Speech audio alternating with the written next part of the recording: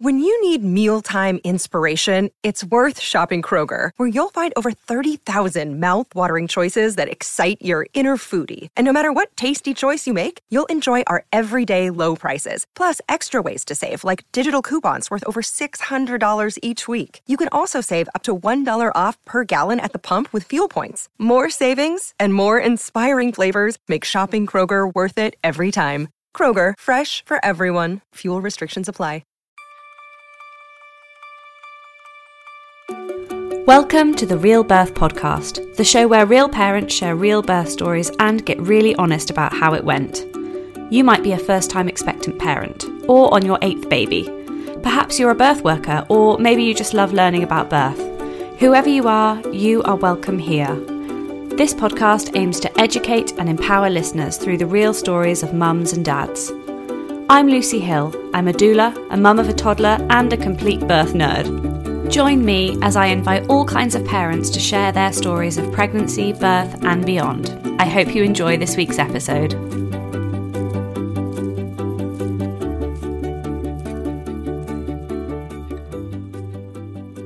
Hello and welcome to the first ever episode of the Real Birth Podcast. I'm Lucy Hill and I'm so excited that you are listening to this podcast with me today. It's something that I've dreamed of for a really long time and I could not be more thrilled to get started. Listening to birth stories was a huge part of my pregnancy. Even before I fell pregnant with my son, I absolutely love listening to how each birth story can be so completely different. The different types of people experiencing birth, how the highs and the lows, the ups and the downs just completely shape everything about who we are, and just play such a massive role in our lives after we've had our children. It's also a really wonderful opportunity to educate yourself. I found that the more I listened to birth stories, the more open I was to every kind of birth experience. And I'm completely convinced that when my birth came around, the fact that it didn't go to plan, I felt completely calm and reassured that I'd heard it all before. Birth doesn't always go the way that we want it to go or hope that it might go, but through learning all the different kinds of experience that other people have gone through, we can open our minds to what is possible and we can prepare for every eventuality. It's also just really lovely to tell our birth stories as well. There's something really wonderful about sitting down, processing what's happened to us, and sharing that deeply personal story with people who we know are not going to judge us and who are just going to listen and support us. Ultimately, that's what I want this podcast to be. I want people to feel safe and comfortable and happy sharing their stories. And I want a community of people to be able to gather together to support those people, whether they've had a positive experience or an experience that didn't go as exactly as they hoped. So how it's going to work, I'm going to sit down with a different guest each week. I'm going to invite them to share absolutely everything that they want to share. This is going to be a largely unedited podcast, and we're just going to talk about their birth. I would love it if you could join me each week. I figured that the best place to start would probably be with my own birth story, so here goes.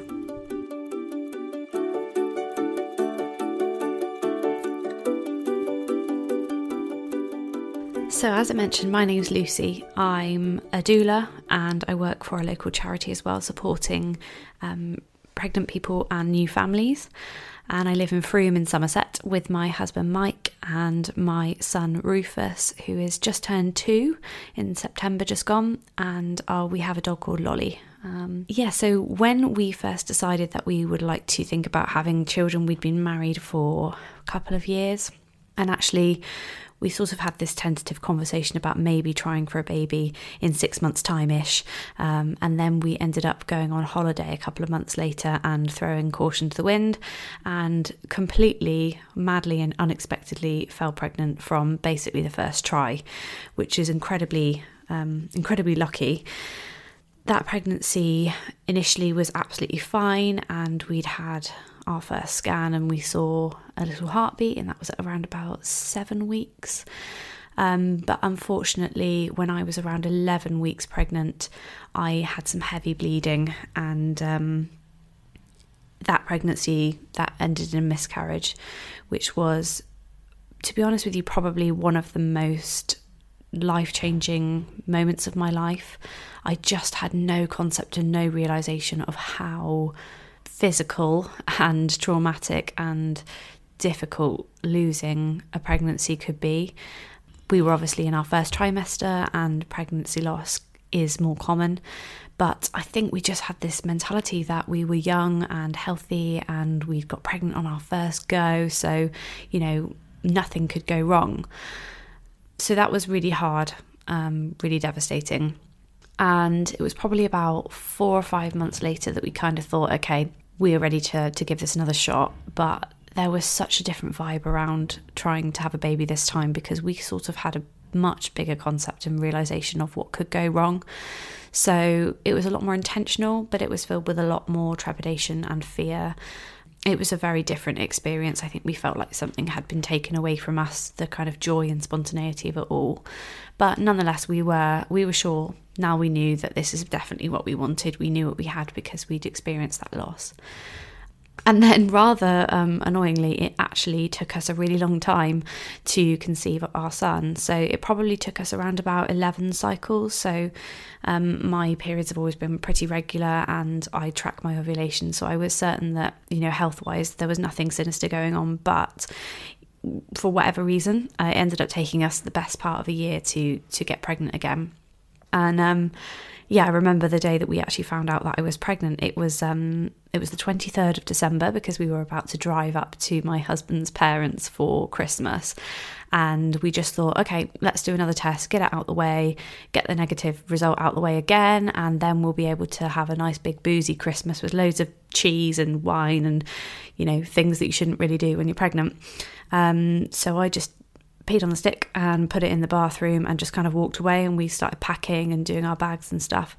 And then my husband Mike, he went into the bathroom to get something, and I just heard this noise come from the bathroom, and I ran in and he was just holding this stick that had 2 very, very big pink lines, and we just could not believe it.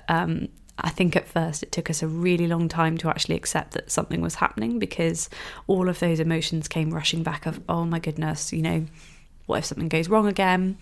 But we were lucky and everything seemed to be absolutely fine. I had a bit of sickness. I felt a bit rubbish for a while. But as soon as I got to around about 13 or 14 weeks, I started to feel a lot better. We did decide to go for a private scan when I was about 9 weeks along, just to kind of abate some of those fears that were cropping up in my mind of, are we going to be facing another pregnancy loss here? But everything looked absolutely brilliant. That 12-week scan was amazing. And then basically I had a pretty good pregnancy from there. I had quite a lot of discomfort and quite a lot of pelvic pain, back pain. And I remember having to do a lot of kind of on all fours, my husband hip squeezing, bouncing on a ball, not being able to sit particularly comfortably on a sofa, that kind of thing. The other thing that I would say about my pregnancy is I found it quite emotionally weird. I found it quite difficult to kind of connect with the fact that there was a little person inside me. We decided not to find out the sex of the baby, so there was a part of me that just couldn't really envisage who this person was and who they were going to be. But I really did love that kind of glorious second trimester of pregnancy where you look radiant and you've got a lovely bump and everyone tells you how gorgeous you look. And yeah, I really enjoyed it. So in terms of kind of the care that we had chosen for our kind of pregnancy, obviously being in the UK, we have the amazing NHS. So we were immediately referred to the local midwives who work at Froome Birthing Centre. And we had a wonderful midwife called Geraldine, who we loved. And our appointments were pretty standard. It was just things like urine samples and blood tests just to make sure that everything was looking okay. And I think everything was absolutely textbook, to be honest with you. The only thing that kind of came up at appointments was that my blood pressure was a little bit higher at each appointment. I don't think it ever got to a point where it was worrying, but it crept up a little bit. So we just sort of kept an eye on that, but it was never a problem. The other thing that I did kind of for myself and what we decided to do as a couple was we decided to do some hypnobirthing. I'd always been quite interested in alternative methods of kind of pain management, relaxation, and my attitude was kind of, I'm not completely anti-intervention, I'm not anti-medicalisation of birth if it's really necessary, but I was, low risk, young, healthy, so I really felt like my body could do this, and so I decided to kind of explore every avenue that I could to ensure that I had the best birth for me and for my baby. And to me personally, that was a birth that had as few interventions as possible. The hypnobirthing that we just did an online course, which we did kind of like a series of videos, and that was really helpful. It was really nice to sit down with my husband and both of us do that together, because it gave him a really clear idea of how he could be a support to me in birth. The other thing I did, which has subsequently kind of led to a career change for me, is I looked into hiring a doula. Through listening to a million birth stories, I quickly learnt that actually having a doula can be something hugely powerful for people who just feel like they want that extra bit of support in the birth room. They need a cheerleader, basically. I think for me, I felt like, we are living in an age now where there isn't that kind of group of women who would come with you to a birth, who would support you with breastfeeding, that kind of tribe that maybe our ancestors would have had. And learning more and more about the doula role, it just felt so right to me to have somebody whose sole purpose and sole job was to kind of hold that space for me and my partner and just help us to get exactly what we needed, just through kind of teaching us what our options were and advocating for us, and just kind of being a listening ear for us as well. So we hired a brilliant doula called Kaz, who was our NCT teacher as well. We did NCT, and I'm really, really thankful that we did, because we are still super close with all of the people that we met on that course, and feel very lucky to have done it. The only other thing I would mention that I did in my pregnancy was I saw a chiropractor. I saw a chiropractor kind of every few weeks, every couple of weeks. And that was, for me, something that I wanted to do, because I kind of have suffered with back pain and kind of misalignment issues every now and again throughout my life anyway. And I knew that the best possible outcome for my baby was for he or she to be in an absolutely optimal position. So what I ideally wanted was a head down baby, not sunny side up, so facing my back, and just in a really good position to come out. And seeing a chiropractor was one of the ways in which I wanted to get myself, properly aligned, just to make sure that nothing was kind of out of place from my side, to kind of give baby the best chance of being in a good position. So yeah, we'd got our hypnobirthing sorted, we'd got our doula, we'd learned lots of things through our NCT and found kind of a support community, which was brilliant. So we just had to wait for baby to arrive. Those last few weeks were a bit difficult, I would say. It was one of the biggest heat waves of the year. So my baby was born on the 3rd of September. So the whole of August in 2019 was just sweltering. I spent most of those last few weeks in a cold bath. I couldn't actually lie down in the bath, so I just had a series of jugs and would just pour cold water all over my back. So that was a pretty boring few weeks. But I was absolutely convinced that I was going to go overdue. I know that first time baby is, I think, on average 11 days overdue, and I say overdue with inverted commas, you can't see me doing that, but one of the most important things that I've learned through the last few years is that a due date is just a guess. Babies will come when they're ready, when they're cooked, and a normal and healthy pregnancy can be anywhere from 37 to 42 weeks and 42 weeks and beyond. Dates aren't always right, because often we're calculating things based on menstrual periods or scans that are taking absolutely minute measurements. So anyway, I was not too fixated on my due date, which was apparently the 30th of August. But so I just kind of tried to ignore that, and I thought, look, baby's going to be here in the next 4 weeks-ish. That was when I got to about 38 weeks.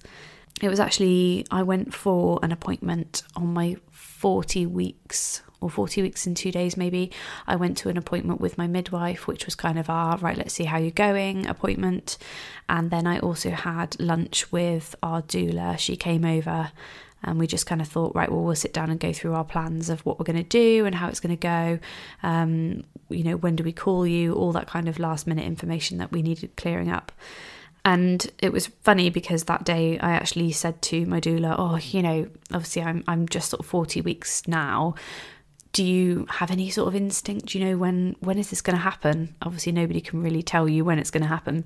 But my doula sort of looked at me and said, I know this is weird, but I think I'm going to see you tonight. I think you're going to have your baby tonight.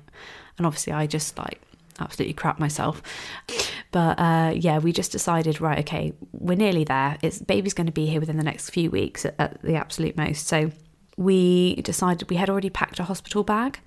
We decided that we wanted to have a home birth. We'd looked into all the options, looked at all the kind of benefits and risks of every kind of birth.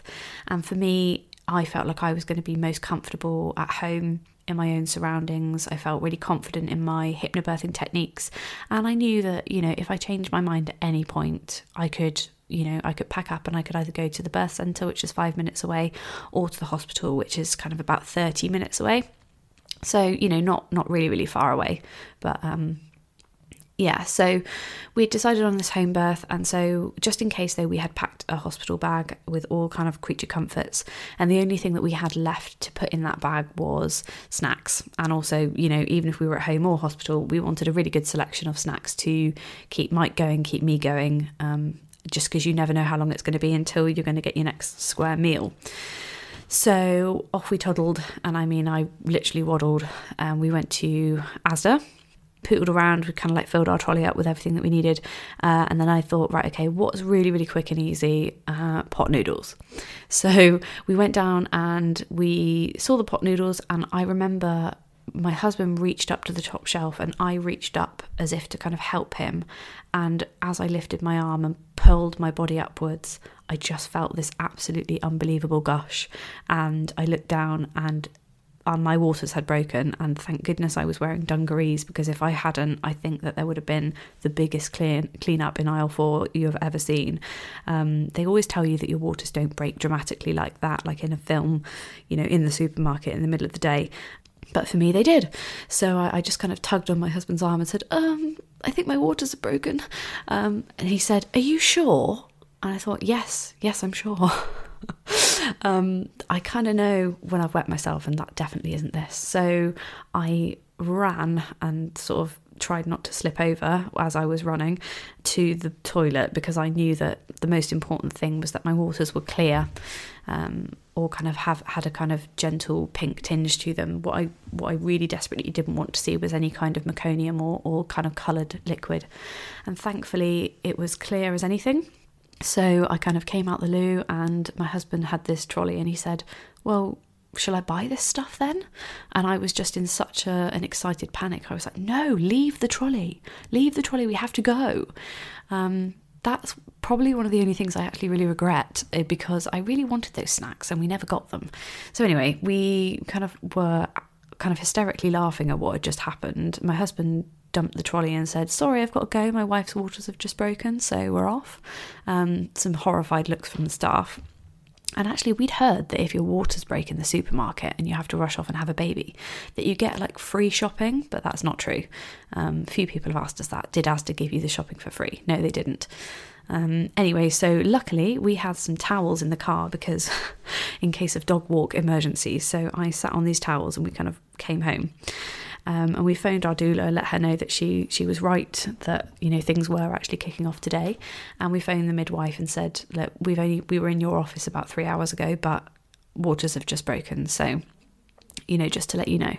And they wanted us to go back in, so we went back in, and they just kind of said they wanted to confirm that it definitely was my waters breaking. I think we were all pretty certain that it was just kind of a formality, really. So yeah, I just kind of lay on the bed, and my midwife just very, very gently checked the liquid, that it was clear and that it was definitely amniotic fluid and nothing else. I really appreciated the fact that I had put in my birth plan and my birth notes that I didn't really want any vaginal examinations unless it was like really, really necessary. I'd kind of done a lot of research into that, and for me, the kind of added risk of infection and things for kind of inserting things vaginally just didn't, at that point in my labour process, it hadn't even really kicked off. I just didn't feel the need to have any sort of examination. I thought, I'm happy to wait. So my midwife completely understood that. So she just did a very kind of gentle, almost external check, to be honest with you. And she said, your waters are broken. That's great. Go home, relax, try and get some sleep if you can, and let us know kind of in, I think it was 12 hours she wanted us to kind of check back in. Because I know that sort of after 12 to 24 hours, they start to want to talk about inducing. That's something that I really didn't want to have to do. So I just thought, right, I'm going to go home, get as relaxed as possible, oxytocin, which is the happy hormone. And that's what I really needed lots of in order to kickstart my labour naturally. Because at this point, my water's been broken for a couple of hours and I hadn't had any real contractions. I'd just had a few kind of tightenings. So we just headed home, and still kind of laughing a bit about the fact that this had just completely taken us all by surprise. And we decided that we would have a really big meal because we didn't know when the next time would be. So we had fish and chips, and then we just went for a little walk up and down the lane near our house, just because walking and activity I know can kickstart things sometimes. So we had the walk, we ate some food, and then I decided that I was going to have a bath to relax. And actually it was during that time I remember actually loading the dishwasher just after dinner, and that's when I started to feel my first contractions. So it was probably about 3 hours from when my water broke, about 3 o'clock in the afternoon, and it was about 6 o'clock that I started to have contractions. I had this bath, and at that point, just kind of out of interest, I asked my husband to start timing when they were coming, and they actually ramped up really quite quickly, and they were manageable. Like, I could absolutely breathe through them, I was absolutely fine, but they were coming every sort of 4 minutes, sometimes 3 minutes, pretty much from the get-go. So I wasn't really expecting that. I kind of thought that they would gradually, go sort of maybe 10 minutes apart, then 8 minutes apart. But no, it was just kind of bam, bam, bam, every 3 minutes from the get-go. And actually what they did is they just increased in intensity as time passed. So we kind of chilled out for a bit. I washed my hair and got into nice comfy clothes, and I just remember sitting on the birthing ball, kind of just bouncing, gently rocking in the lounge, and just being like as calm and as still as possible. Candles, fairy lights, all of that, bit of hypnobirthing, and it was bliss. It was just absolutely lovely. I was really genuinely quite looking forward to what was about to happen. So it was probably about 8 o'clock in the evening that I sort of asked if my doula would come, because things were every 3 minutes, every 4 minutes, and they were starting to get to the point where I couldn't really talk to anyone. I was holding on to the door frame. I was kind of stood in the door frame, holding on and just rocking back and forth, holding on, and just really kind of breathing through these contractions. It got to probably about 10 or 11 o'clock. So my doula would come at about 8, and my husband had set up the birthing pool, which we had rented, set that up in the lounge. And she was just kind of sat with me, and I remember her just really encouraging me to rest, just lots of deep rest. So in between each contraction, rather than feeling like I had to, talk and make merry or take pictures or do whatever, I just really, really deeply rested, and that was wonderful and definitely what I needed at the time. It got to about midnight, and things were getting to the point where I thought, oh, okay, I'm gonna call the midwife now just to see what they recommend. So I think it was my husband and my doula phoned the midwife and said that they thought things were progressing quite quickly, and could somebody come out. And it took a little while, but I think it was after about an hour or two, a midwife arrived at about 1 o'clock. What I would remember from around that time was I had always heard that kind of doing visualizations to get through each kind of surge or contraction was kind of a good thing to do, but I had never actively practiced anything like that. But in the moment, it just happened, and it's completely mad. But when I was breathing in, so the hypnobirthing I did was teaching me to breathe in for 4 and then out for 8. And there was absolutely no rhyme or reason to this, but when I was breathing in, I kept visualising this dolphin. I'm not even that into dolphins. This dolphin was like, on the in-breath, the dolphin was like jumping up into the air. And then as I was breathing out on my out-breath, it was like pushing its way through the wave. So with my out-breath, I was kind of like actively pushing against a force. And I don't know how or why, but that just massively helped me, and I would do it again in a heartbeat if I had to. But it just came out of nowhere, which was quite funny. So the midwife came at about 1 o'clock, and what was really funny was we had kind of created this atmosphere of complete calm, and everyone was talking in very hushed voices and, you know, gentle music. No one had really touched me. I was just completely in my own zone. It was incredibly peaceful. And the midwife came along, and bless her, she was absolutely lovely. But she walked in and she was like, "Hi guys, how's it going? Oh, brilliant. You know, oh, weather's been good today, hasn't it?" And it was just like, it was an absolute kind of knife through the environment. And I think it took a couple of looks from people in the room, from Mike and my doula, to just be like, "Can we bring it back down, please?" So yeah, they were brilliant at being kind of gatekeepers for me of kind of keeping that environment very still and quiet and calm, which is what I wanted. Another thing I forgot to mention is we had a backup doula in case our doula couldn't come for whatever reason, and she was also a photographer.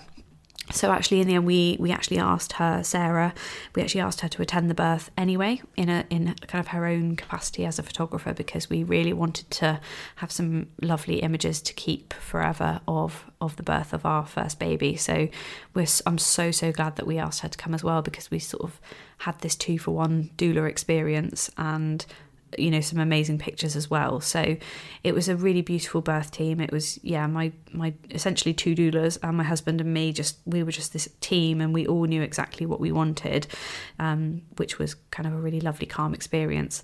So I decided to get into the pool at about sort of 2 o'clock, and I think I was in the pool for an hour or so. It was really lovely, but you know, and things were still as intense, but there was not really a huge amount of movement.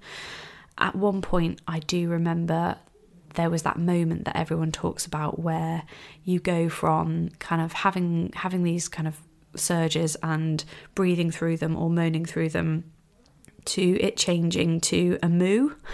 And I remember the first time that I mooed, because I looked up and everyone in the room, their eyes just got really wide, and they all looked at each other and they were like, "Oh, this is it, she's mooing." You know, this is the moment when things get real and real labour is happening and baby's going to be here soon. So the midwife, she was very encouraging of me to be quite hands-on with myself. So she actually said, you know, reach down and have a feel. Can you feel the baby's head? Can you feel anything inside you if you want to do that? And she held a mirror down as well, so that, you know, she could have a look and see if there was anything going on. But I couldn't feel anything. She couldn't see anything. It was clear that there was nothing kind of actually actively happening in that area at that point in time. So I got out of the water and I did some walking up and down the stairs. My doula suggested that might be a way to help the baby move down. So I was moving in kind of like a crab dance formation up and down the stairs. It's sort of been a bit of a running joke with my husband and my friend Emma actually about crab dancing, and we ended up actually doing some little crab dance pincer moves, which made me laugh a lot, which helped. Look, Bumble knows you're exhausted by dating. All the must not take yourself too seriously and 6'1" since that matters. And what do I even say other than hey? Well, that's why they're introducing an all-new Bumble, with exciting features to make compatibility easier, starting the chat better, and dating safer.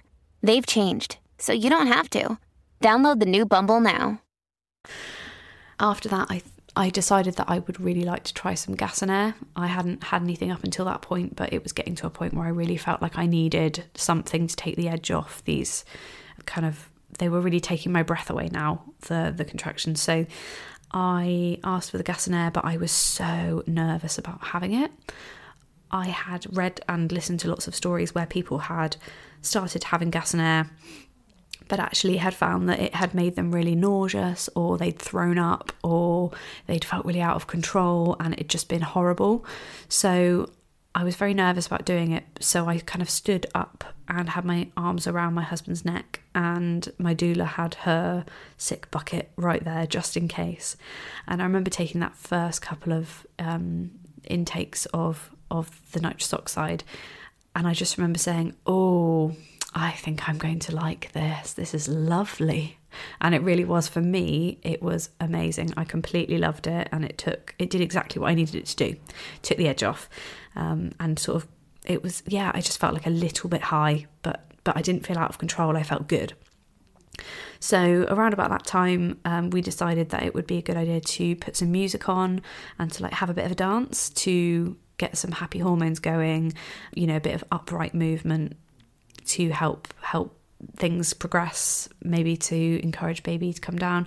At this point, I still hadn't had any examinations, so I didn't know how dilated I was, or if I was dilated. I just felt like at that point in time, that wasn't information that was useful to me, because if I'd not been dilated very far, I would have been disappointed.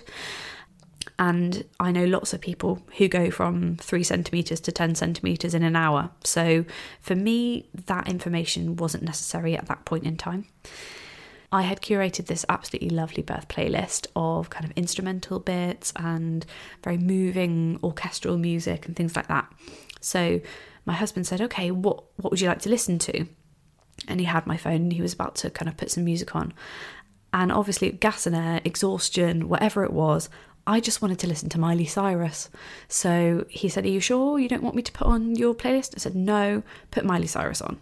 So he put Miley Cyrus on, and we just had so much fun. We danced and we laughed and we cried, and there were some really kind of upbeat songs where we were dancing, and there were some really moving songs where I was crying, and I've got some amazing photographs of that moment where we're sort of slow dancing and I'm crying, and I've got the gas in air in one hand, and that is just something I will remember forever. It was just the most beautiful moment where it was just 2 of us in the room, and soon it was going to be 3 of us, and it was just so emotional. And I don't know why it was Miley Cyrus.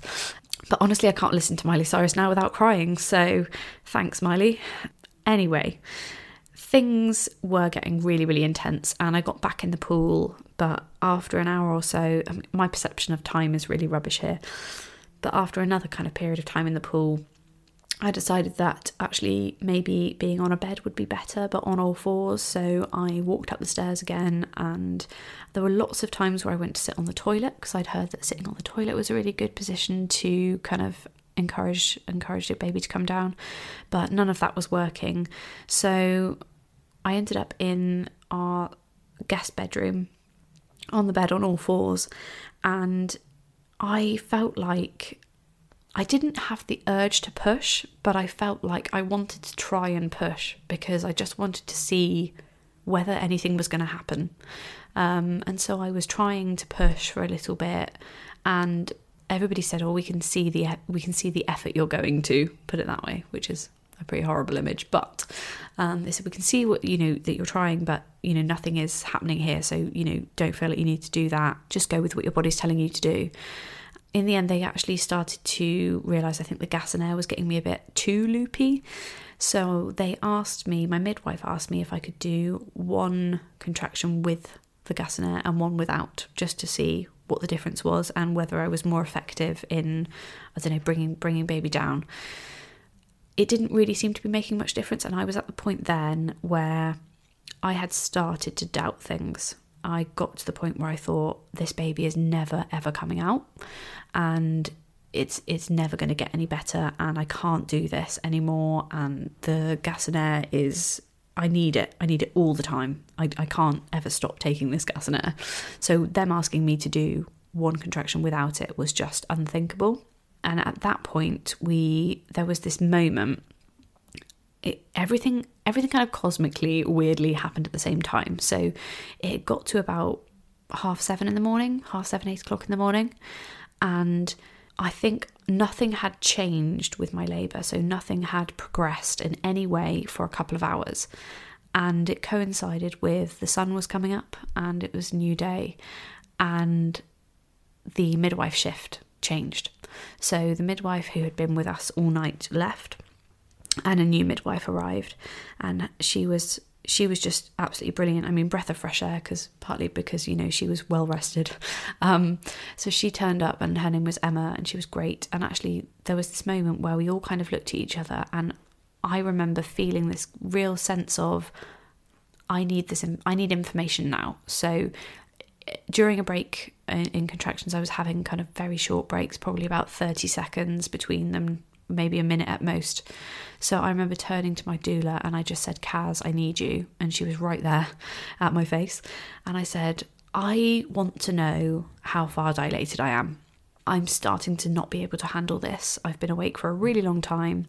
I would love it if I could know how far along I am, because if I'm like 9.5 centimetres or 10 centimetres and this is nearly it, I know that I can summon the energy and I can do this and I can push and I can, you know, I know I can do this. But if you examine me, or if my midwife examines me and I'm 4 or 5 centimetres, I need to accept the fact that I need help now. So that was completely my decision. And I actually said to my midwife, please could you examine me? So it wasn't very comfortable, but I lay on my back and she examined me, and she said, good news is that you are kind of 8, nearly 9 centimetres. So you've done a really good amount of work. You're kind of stretchy. We could get you to a 9. But I don't think that is a head. I think that's a bum. So initially she said, I think I might get somebody to come and give a second opinion. But what we said to her is, well, you look like you've been doing this a long time. Do you think that this baby is breech? And she said, yes, I do. And we said, well, you know, we're not in a position where we want to wait anymore. So if this baby is breech, what does that mean for us? Babies can be born breech. Lots of babies are born breech, and home breech birth, you know, absolutely is a thing. But at that stage, I was so exhausted. And because I knew that the baby was not coming imminently and possibly was going to be coming in a very different way to the way that I had planned or anticipated, those kind of coping mechanisms weren't helping me cope very well anymore. So I asked the midwife if we could do a transfer, please, to hospital, where somebody could assess me and just kind of check what was going on. And then we could make a decision from there about whether it was more pain relief that I needed or a different kind of birth to what I imagined. Actually, it was really, really calm. People who ask me about my birth say, oh my goodness, like you had this home birth planned and then you had to go to hospital in an ambulance, and wasn't it traumatic and terrifying? And the answer is no, because I was the one who was in control. I asked them to examine me. I asked, you know, if we could transfer to the hospital, because that's what I wanted to do. They would have supported me either way. I got changed as best I could in between my contractions coming thick and fast, and I remember kind of hobbling out into the ambulance semi-naked with possibly neighbours watching, but you know, at that point I didn't really care. And actually that was the hardest part of my labour. All of it was that ride in the ambulance. We were about 30 minutes away from the hospital, and the gas and air was on tap, which was amazing, but it was hard because I had to lie on my back, and I hadn't been lying on my back at all. It's one of the most painful positions, or was for me anyway, during labour. Yeah, so the ambulance ride was tricky, and when we got there, we were wheeled through pretty much straight away to have a scan to determine whether baby was actually breech or not. We got to the hospital and the scan that we had was pretty quick, I think. And yep, they confirmed that baby was definitely breech. So that was a bit of a curveball that we did not see coming. We obviously had our 20-week scan and then hadn't had any need for any further scans, and we had lots and lots of checks with different midwives, all of whom had said that baby was head down and engaged. So obviously my baby just had a very skinny little bum and a skinny little head, and you just couldn't tell the difference. One of them was engaged. It was just, that was his bum. So I was checked again just to see kind of where I was at. And not only was I still kind of about 9 centimetres now, which was great, but the baby was very high up. So it was at I think it was a -3 station, so that's really high. It hadn't kind of come down in anywhere near the birth canal at this point. So if I did want to have a natural breech birth, not only did I have to dilate a little bit further, but baby was going to have to come down a lot further. And I was absolutely exhausted. So I knew that whatever happened, I, at this point, needed to rest. There was no way that I was going to be able to do this without rest. So I had a chat with, I believe it was the surgeon or OBGYN person who was on call that day. And he came in and said that I remember being really impressed because he was very, very friendly, but straight away he said, we can offer you whatever you want, basically. If you want to have this baby naturally breech, then we can do that. We will support you 100%. If you want to have a caesarean birth, we will support that as well. And I remember just thinking that was brilliant, that they weren't straight away going, oh, well, your baby's breech, so you've got to have a caesarean birth. What I found really impressive is that he took the time to explain to me that, given the fact that I was so close to, being fully dilated and all the kind of labour hormones that were in my body, and everything that I had just worked towards, that actually having a breech natural delivery was the safer option. He didn't immediately throw surgery at me because he was a surgeon. He said, breech birth, natural birth is better in terms of your recovery and generally has better outcomes for babies. So I felt like he really respected the fact that was what I was aiming for. However, he did say that it might be that I would need some instrumental help if baby hadn't come down. So we're talking things like forceps and other kind of methods to help baby come out. And that my other option was caesarean birth.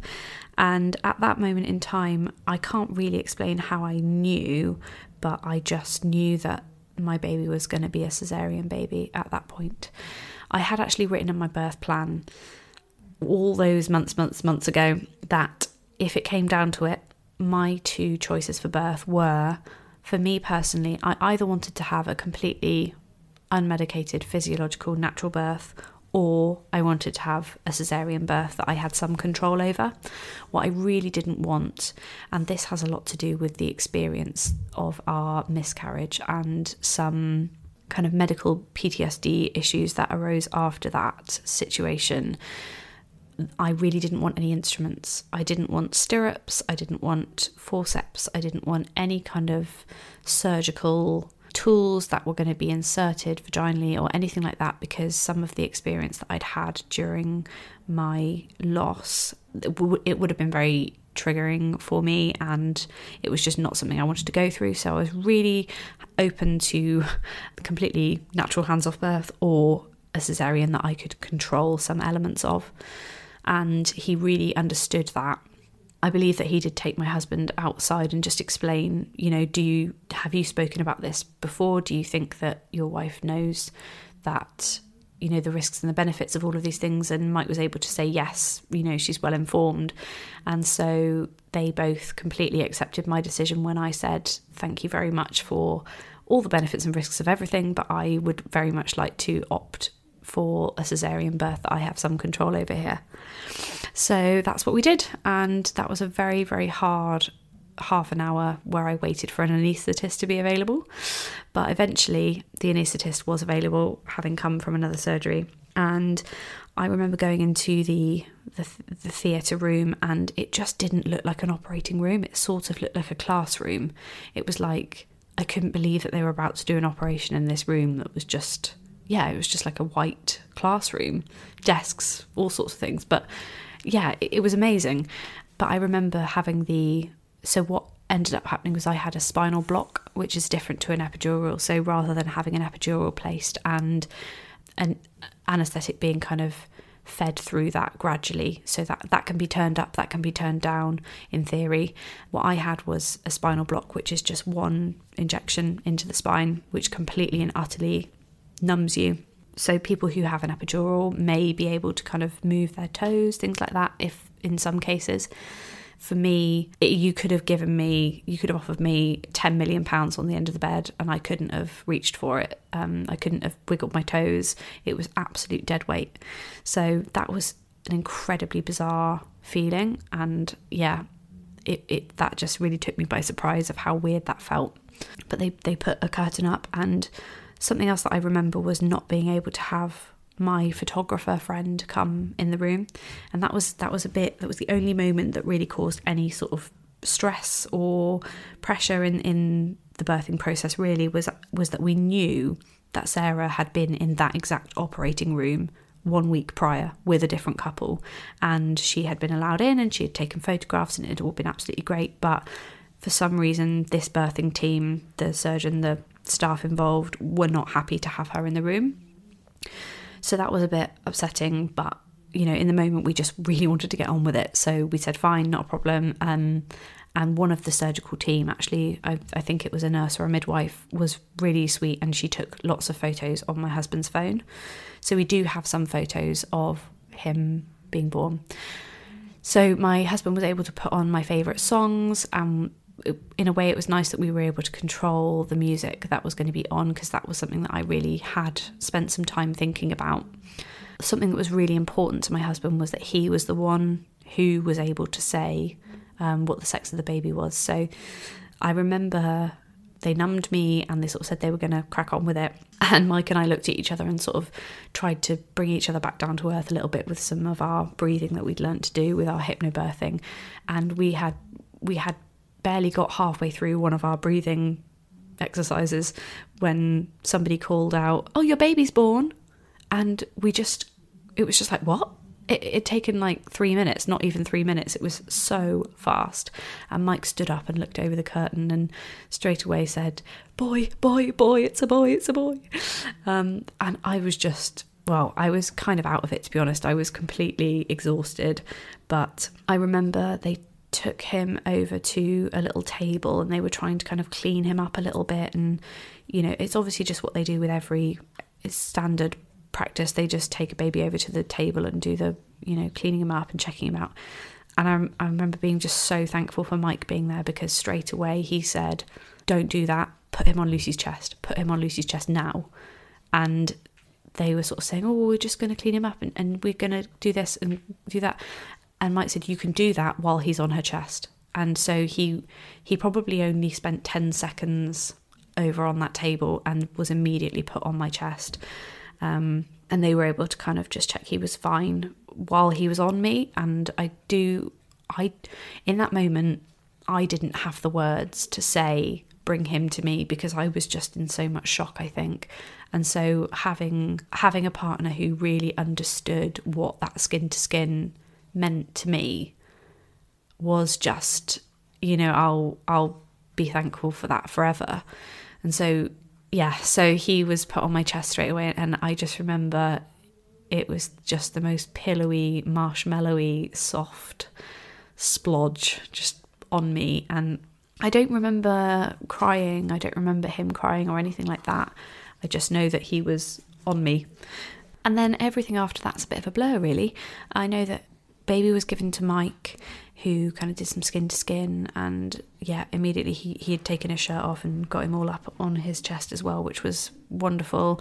And then they just wheeled me through to recovery, and I was on my own, which was, they said that was unusual, that the time of day that I'd had my caesarean, which was 10 to 12, so in the morning. Usually, apparently, the ward would have been full of kind of post-operative recovery people, but I was completely on my own, which was lovely. And they weighed and measured him after I'd had lots of skin to skin with him. And he was amazing with, when it came to breastfeeding. I really wanted to feed my baby. If I could, I wanted to do everything in my power. And one of the reasons why I'd chosen the doula that I'd chosen is that she is a breastfeeding consultant as well. So I was kind of waiting for her to be in recovery to come and meet me. As it turned out, Mike had been holding the baby on the way back from the surgery, and he had actually tried to latch onto Mike. He was just so ready for boob. He then came straight onto my chest properly when I wasn't, I was sat up in bed and my boobs were out, and he just latched like he knew exactly what he was doing, and it was just the easiest thing in the world.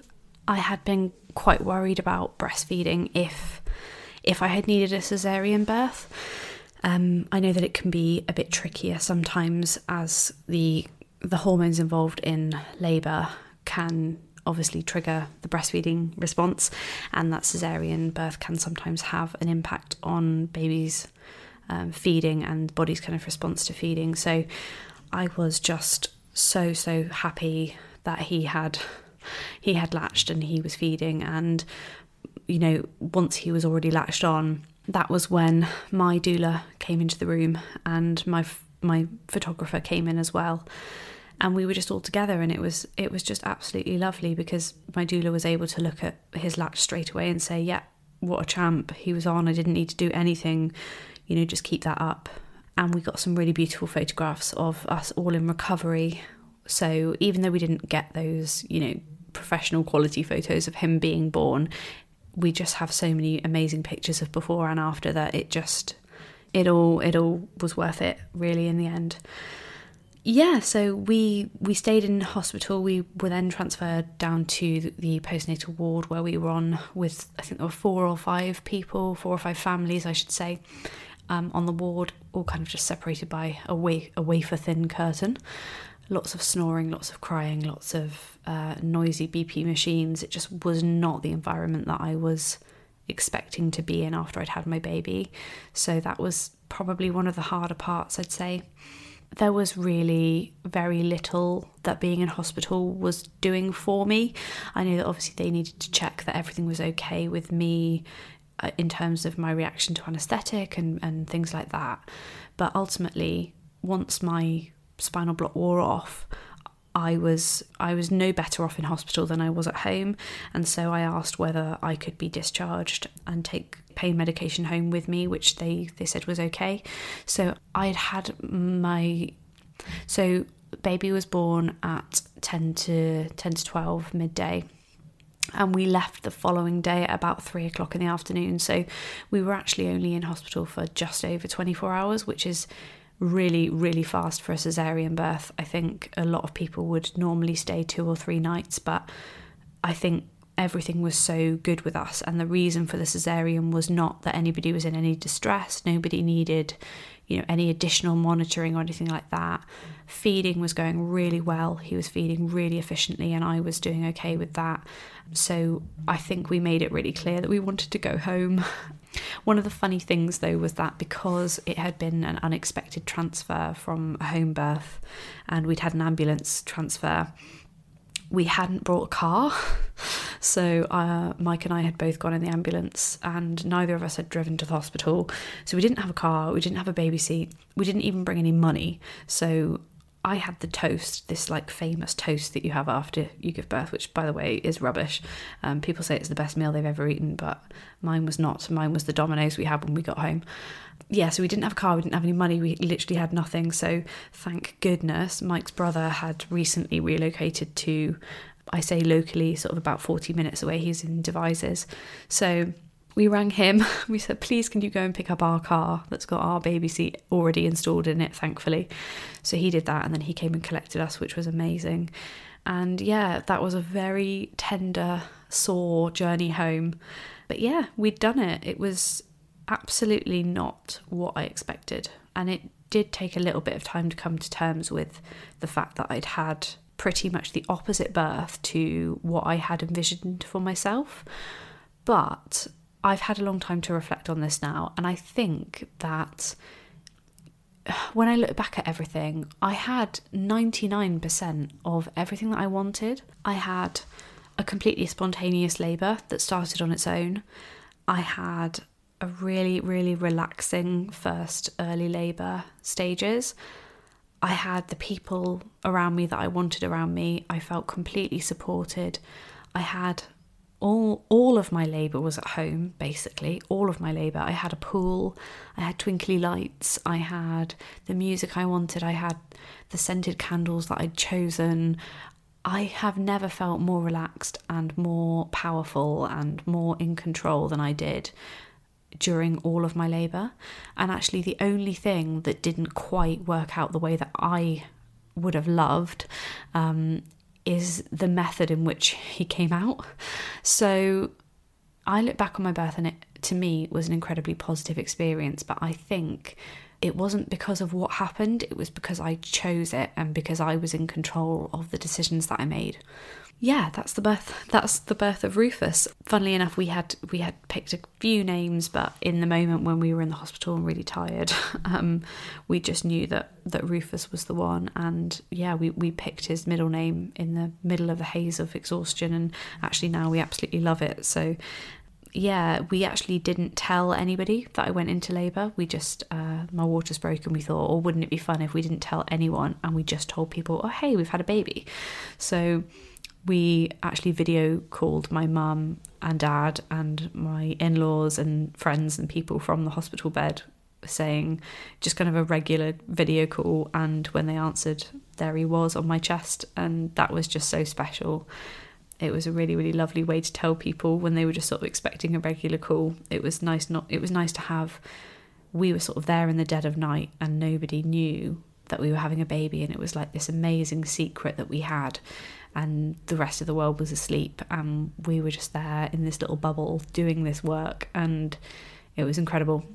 Yeah, so postpartum wise, my kind of postnatal experience has been mixed. I felt very, very well supported. I had a great group of friends that I had made through my pregnancy, and our families were incredibly supportive and brilliant.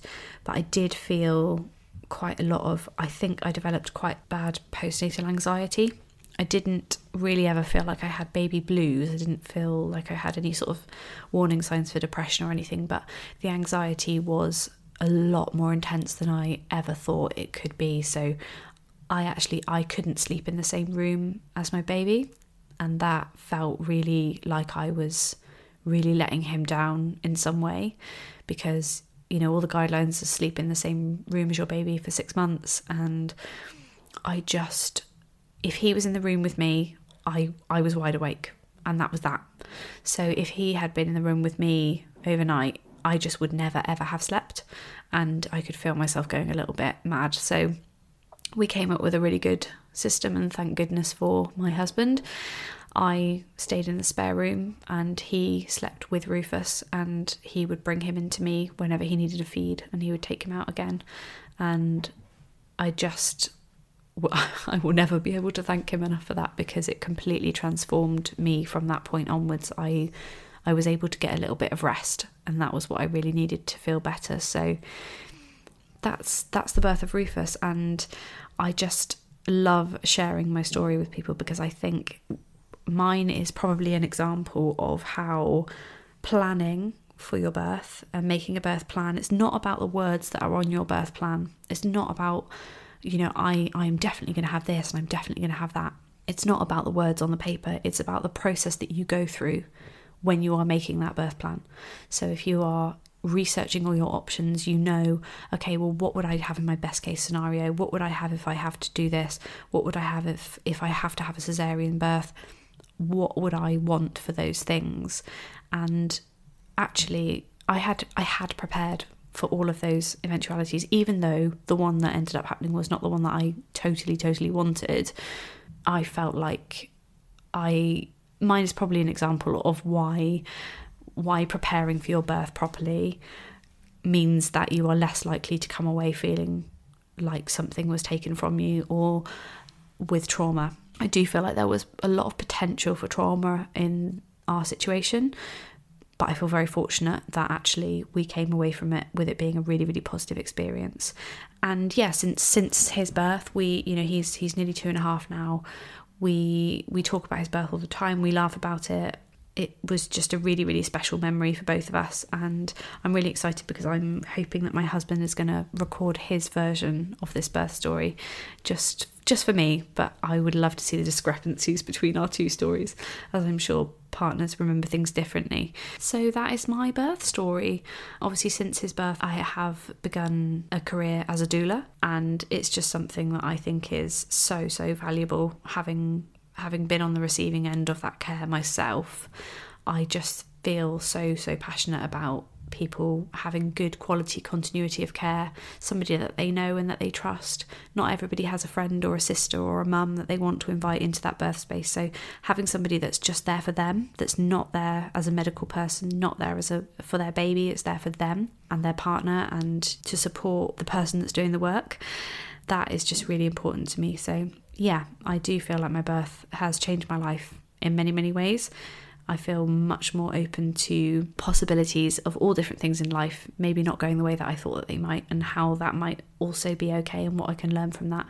But also, yeah, it's kind of helped me pick a path for my life and transformed the way that I see my life going. So I'm really excited to have finally sort of said all of this out loud, because I have written my birth story, but this is the first time I've said it all out loud, and I'm sure there are lots of things I've missed out, but I think that was pretty much everything I wanted to say. And I am really excited to share more and more birth stories with you on this platform, because mine went one way, somebody else's will go another, and there will be people who had beautiful, positive experiences and people who feel like they had a traumatic experience and have different reflections on how they wish that their care had been handled or how things had gone. And both stories deserve the same amount of respect and support and love. So yeah, I'm really looking forward to sharing a huge variety of stories, so that I hope you will be able to feel the way that I felt, in that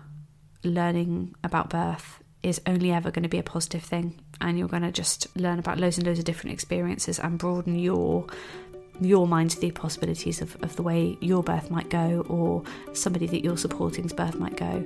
But yeah, thank you so much for listening. I've enjoyed telling this story so much, and I can't wait for you to join me on my next episode. Bye.